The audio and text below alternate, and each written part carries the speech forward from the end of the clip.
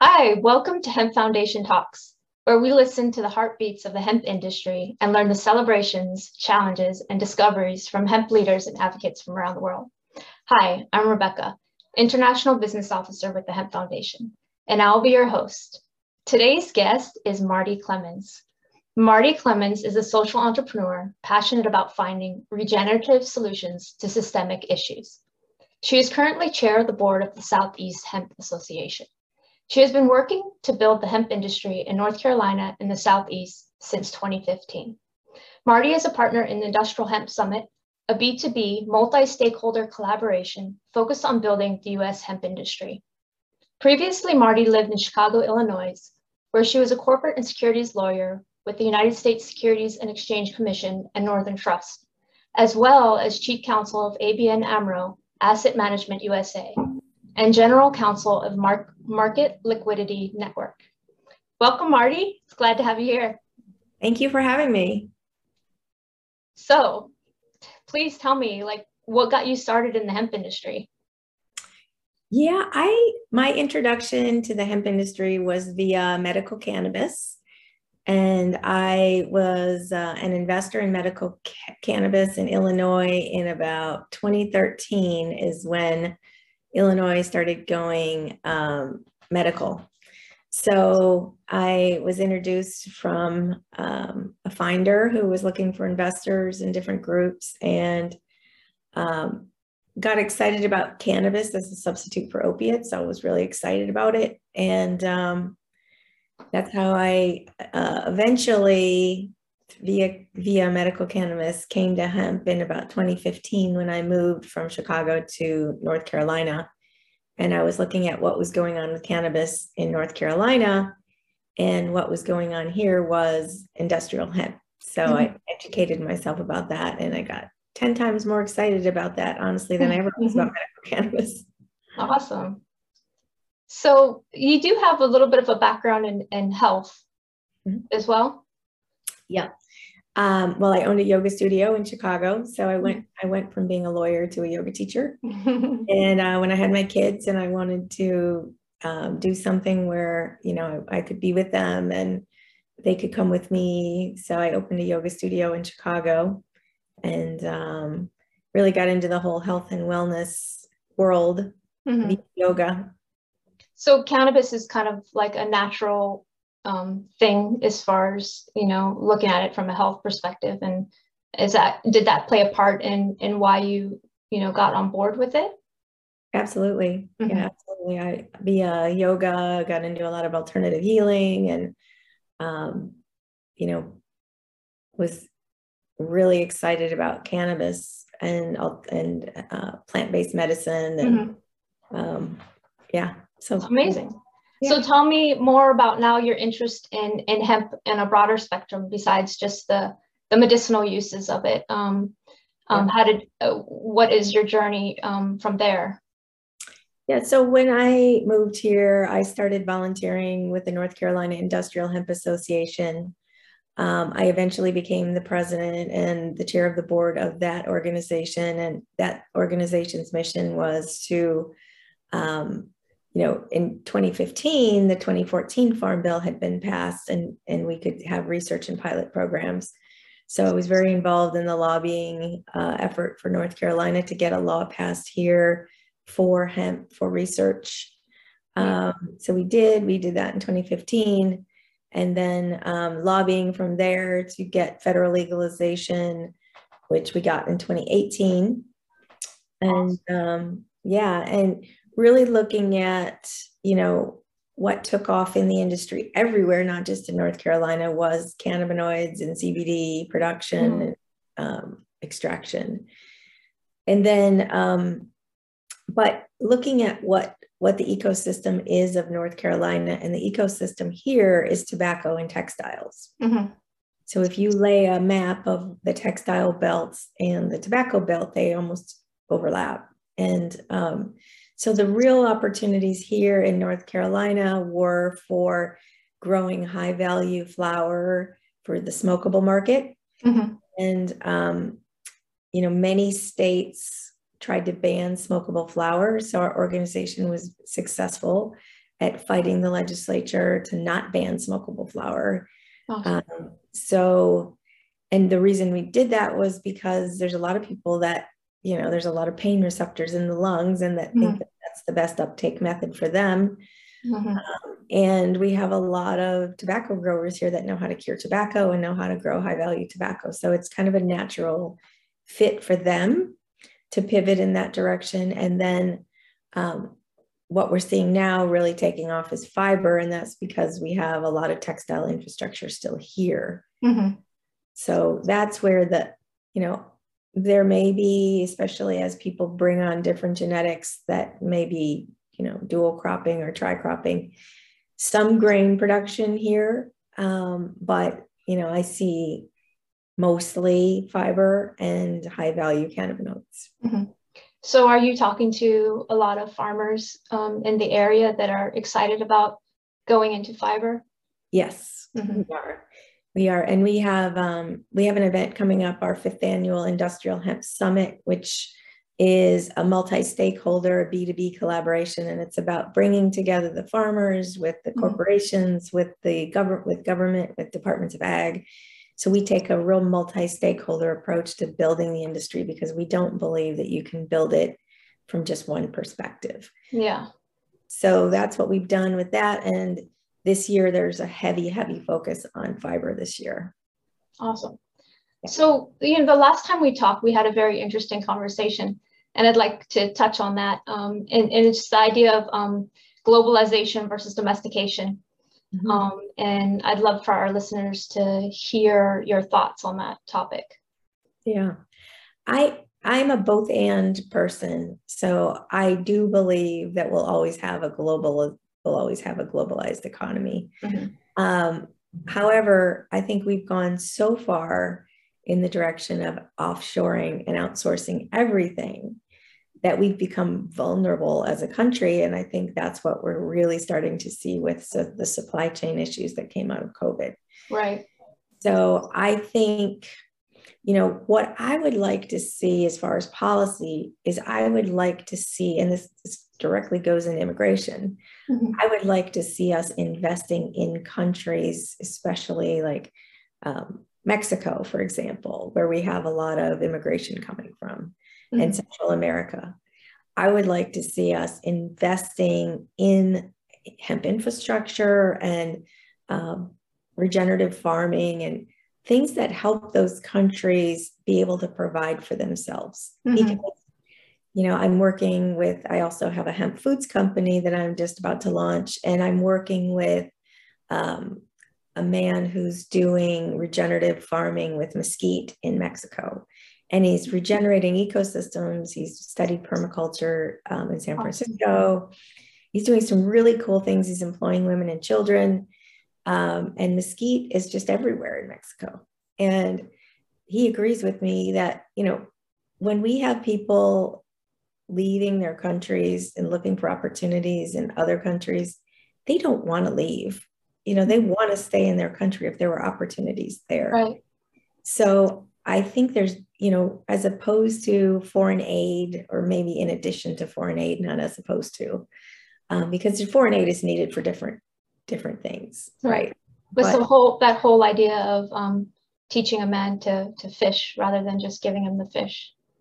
Right. And creating win-win situations. I mean, it's a win-win that we don't have a massive immigration problem. It's a win-win that we're creating economies and more stronger trading partners for all kinds of goods at a relatively small cost. So as opposed to, I don't even know how much money we spend in trying to prevent immigration that is not legal. What if we were just to invest that money in helping those ecosystems develop and be able to provide for themselves, right? And regenerative agriculture ticks so many boxes for climate change, for soil regeneration, for really just, when we look at what do people really need, well, people need food and they need houses, right? And we both know that with hemp, we can provide both of those things. For sure. So what is your ideal, like, where do you see yourself in the next, 3 to 5 years and in the marketplace? Yeah, I've done a lot leading through trade associations and, trying to doing this multi-stakeholder thing, which those are all really useful things that I've been focusing on. But I think where I'm pivoting to and going to be spending more of my time in the next few years is just in being an entrepreneur and creating the markets and the demand for hemp. Yeah. Because I think, when I look at this multi-stakeholder collaboration that we put together, there's so many people that are important and that are researching the plan and that are doing, regulating the plant. There's not a lot of entrepreneurs. There's just not a lot of entrepreneurs in hemp. There's very, very few. You can probably name them on one hand or two hands. And that's, why. And I think a lot of it, especially if you count all the entrepreneurs that are in the CBD space, there's a lot. There's a lot. But the problem with being an entrepreneur in the cannabinoid CBD space is that you still can't market your products the way any other company can market their products. You're still subject to not being able to advertise on certain platforms. Right. So it's really an uphill battle in a market that is really, really saturated. So how do there's obviously, lots and lots of opportunities in cannabinoids, but right now, until the FDA review, with the current policy of the FDA refusing to regulate a supplement route, it's going to be really challenging. Yeah. And I think too, with the industry growth, the more that we can have more entrepreneurs out there and increasing the demand, then that will allow the prices to drop at some point as well. And it would become like a new normal, I think that would be an awesome thing to see once we get to that point. So do you have any insights as far as getting to that point? What do you think are some of the challenges that we need to overcome? Well, I would say the number one challenge is greed. But, that's in every industry. That's not just in our industry. But from what I've seen in cannabinoids is that prices have just, the farmers aren't getting a lot of money. Right. The processors are paying less, but that savings is still not being passed on to the consumer in a lot of cases. I am starting to see prices come down in CBD, because if we do want it to be like a supplement that is like a vitamin that people take regularly, prices have to come down for someone to keep taking it consistently, which is one of the biggest challenges in cannabinoids, is that it's so expensive. People try to make a bottle go a long way. And so I'm starting to see some like discount brands that are high quality. And that's what, if we really want to get this out as medicine to people, and it's challenging. I know it's challenging because there was a gold rush mentality when people got into it and the margins were much higher. So to accept lower margins, but you're helping more people, that's a pivot that has to happen. I still think, we have to have FDA regulation. There has to be regulation, because having no regulation, there's a balance between over-regulation and having enough regulation to keep people safe. We don't have regulation to keep people safe in cannabinoids, stuff you can buy in gas stations, and there's no telling what's in a lot of stuff that's out there. Right. So what type of legislation do you think would really open the market up and would be beneficial? Well, there's legislation pending to try to force the FDA's hand, that Congress would say to the FDA, you have to regulate this. That's a slippery slope, because regulators don't like to be told what to do. And there's a reason why, we have the three branches of government. That is not supposed to be the role of Congress. Congress passes laws and the administrative agencies administer them. But in this situation, it's a very tricky situation because the industry doesn't have the kind of resources that big pharmaceutical companies have. So the kinds of studies and the kind of data that the FDA wants is not something that the industry is used to or has the resources to provide. Although it's my understanding that the U.S. Hemp Roundtable has submitted stuff via their members, and that it's been very good science and rigorous clinical trials, and that the FDA is still not enough. So once you get that kind of adversarial relationship with the regulator, it's kind of challenging. But my biggest concern with cannabinoids is that, the prices are falling. The pharmaceutical companies are now buying them and putting them and doing clinical trials and using them for drug ingredients. The FDA's public position has been that we see CBD as a drug, and they can't see a supplement route for it. So my concern with cannabinoids is that it's just going to be eaten up by pharmaceutical companies, and there isn't going to be the entrepreneurial ecosystem we have now with supplements. So what would you give advice to, the CBD entrepreneur right now, as far as branching out or navigating the obstacles now, and even what you're doing and what you said your focus is on is, entrepreneurship. So maybe you can give some, some good advice to the CBDs, entrepreneur. How can they branch out, or, It's challenging because of the limitations they have with respect to advertising. And given that everything is going direct to consumer, that's really challenging. And I'm in the CBD food space, which doesn't have I'm sorry, the hemp food space, not CBD, that doesn't have the same it doesn't have the same problems because hemp food has GRAS status. So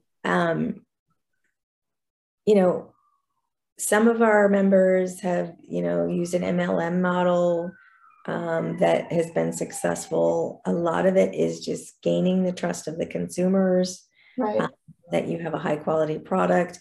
I think one of the biggest challenges is just it's got to be at a price point that people will buy it monthly on a subscription kind of basis and keep taking it. Because one of the challenges I think with CBD is that if you have symptoms like Parkinson's, or you have something that has outward symptoms or anxiety, and you start taking it and you start noticing a difference, then you're going to keep taking it, right?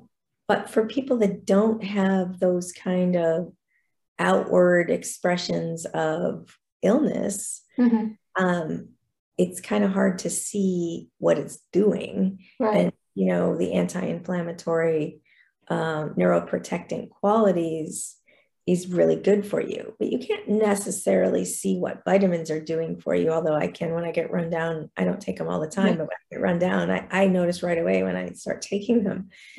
So it is that getting consumers that this is just a part of your daily routine.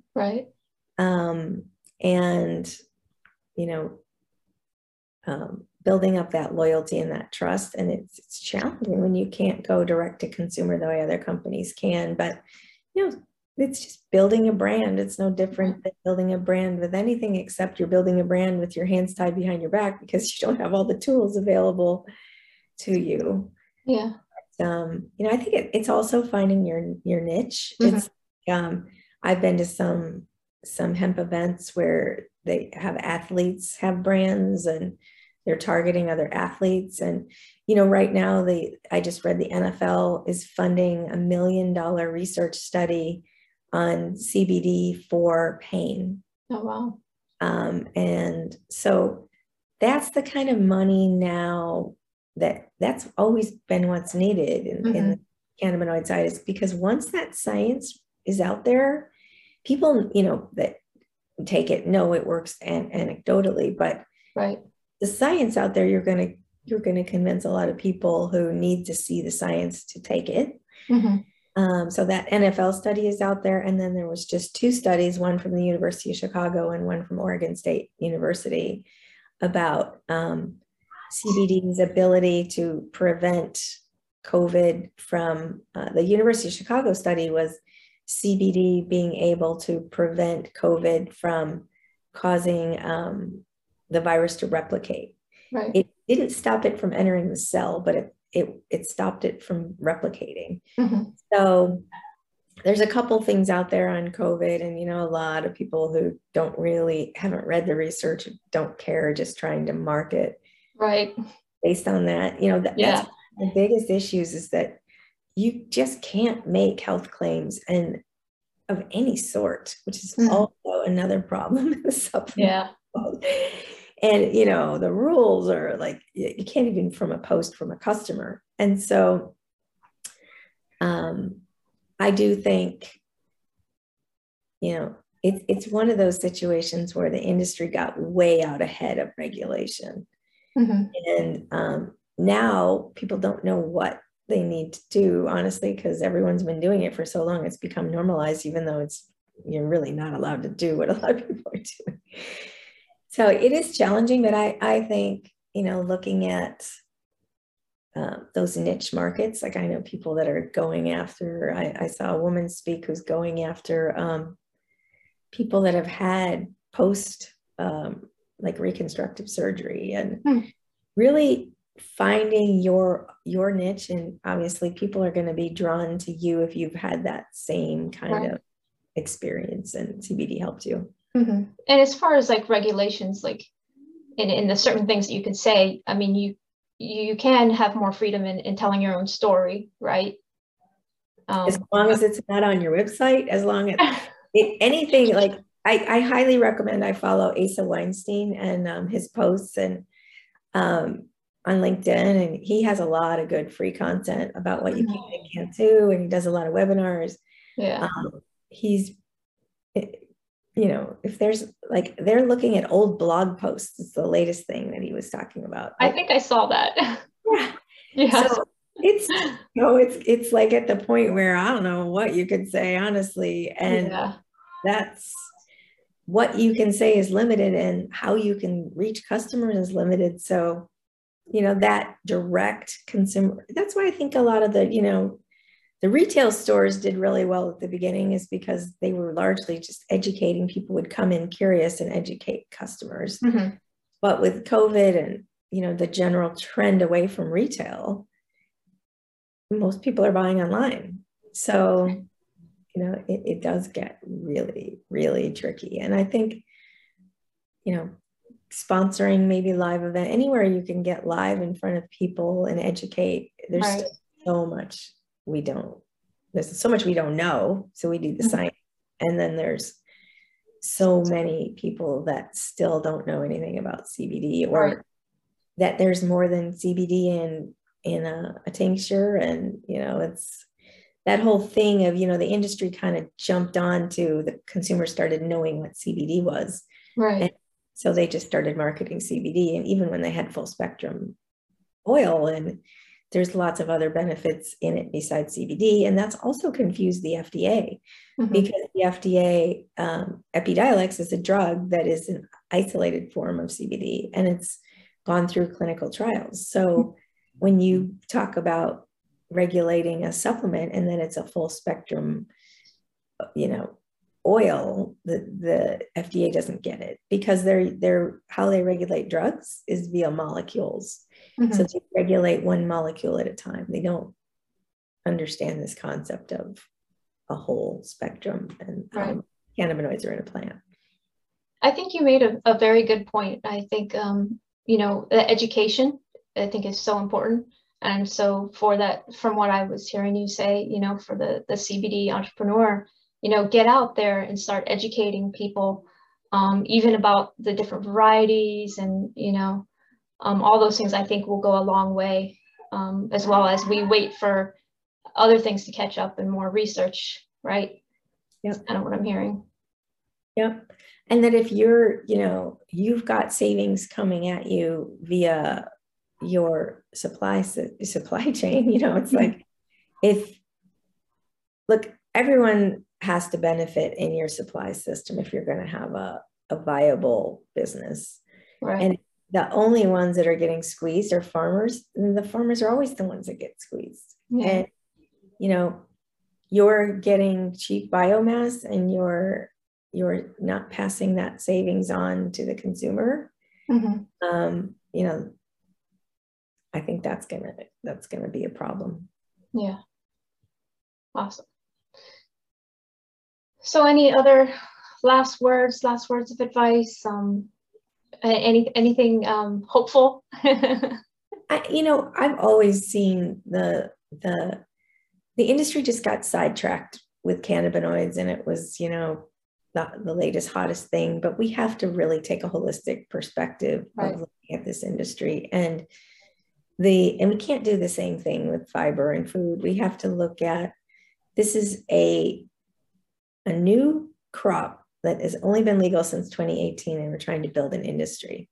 And it's only a few years old, and some people are already giving up and throwing in the towel. And if you have a long-term vision of this plant and this industry, you need to find other people that share your vision and collaborate. And, it's time for consolidation on all levels. Yeah. Trade association level at the, people need to work together to survive. And it's always, I think, better to work together anyway, because it's more fun. Yes. But if you don't think it's fun and you want to be around. Yeah. And I think we should have more of a collaborative mindset than a competitive mindset, because it'll go much further. And I think there's no reason to be that competitive right now, because there's so much opportunity. And if we can look at the opportunities more, and even like what you're talking about, like the niche, finding those niches and finding your own communities. There's an abundance, when we have that abundance mindset and help each other and share information, I think the industry will really grow much further from there. I agree. Yeah. Thank you so much, Marty. I really appreciate your time and sharing your expertise. Maybe you can also share about your event. Is it still open for others to register? Yep. It's the industrialhempsummit.net is our website, and it'll be held at the North Carolina Biotech Center this year, as opposed to, we've held the first 4 in Virginia. This year we're moving across the line to North Carolina. And we have Huber is one of our sponsors, Westtown Bank and Trust, which has been a really great bank that banks the industry. And this year, VF Corporation, which owns 10 brands, including the North Face and Vans. So, really looking at, it's the first time a big apparel company has sponsored any kind of hemp event. And it's because I believe that we hold space for all the parts of the multi-stakeholder approach, because there are people in the industry that don't like government, and there are people in the industry that don't like corporations, and there are people that don't like this, and they don't like other people in there, whatever. Yeah. That's just ego. Yeah. And it's time to get over it and really look at the big picture. And the big picture is that we need government. We need corporations. We need all this. We need universities. We need researchers. Yeah. And we discount any one part as saying, no, we don't need that. And we just focus on, my own little world. Yeah. That's not what this plan is not about.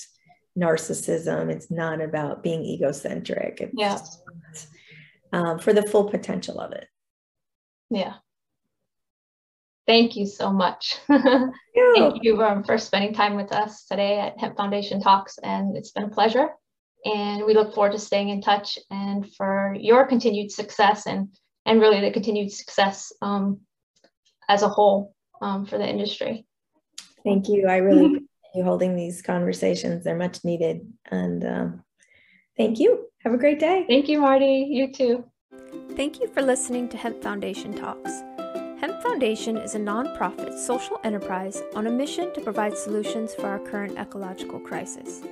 Hemp Foundation and their brand Uki has created a value chain from village farms to the marketplace, utilizing the many benefits of hemp to overcome deforestation, fight plastic pollution, and support regenerative practices to heal our earth. The foundation supports over 250 small village farmers in the Indian Himalayan region. In addition, they employ widows and women in the production of over 500 hemp products for the marketplace, from clothing to food to hemp bags, a large range of textiles, embroidered fabrics, home goods, and even hemp bioplastic. To learn more, visit hempfoundation.net.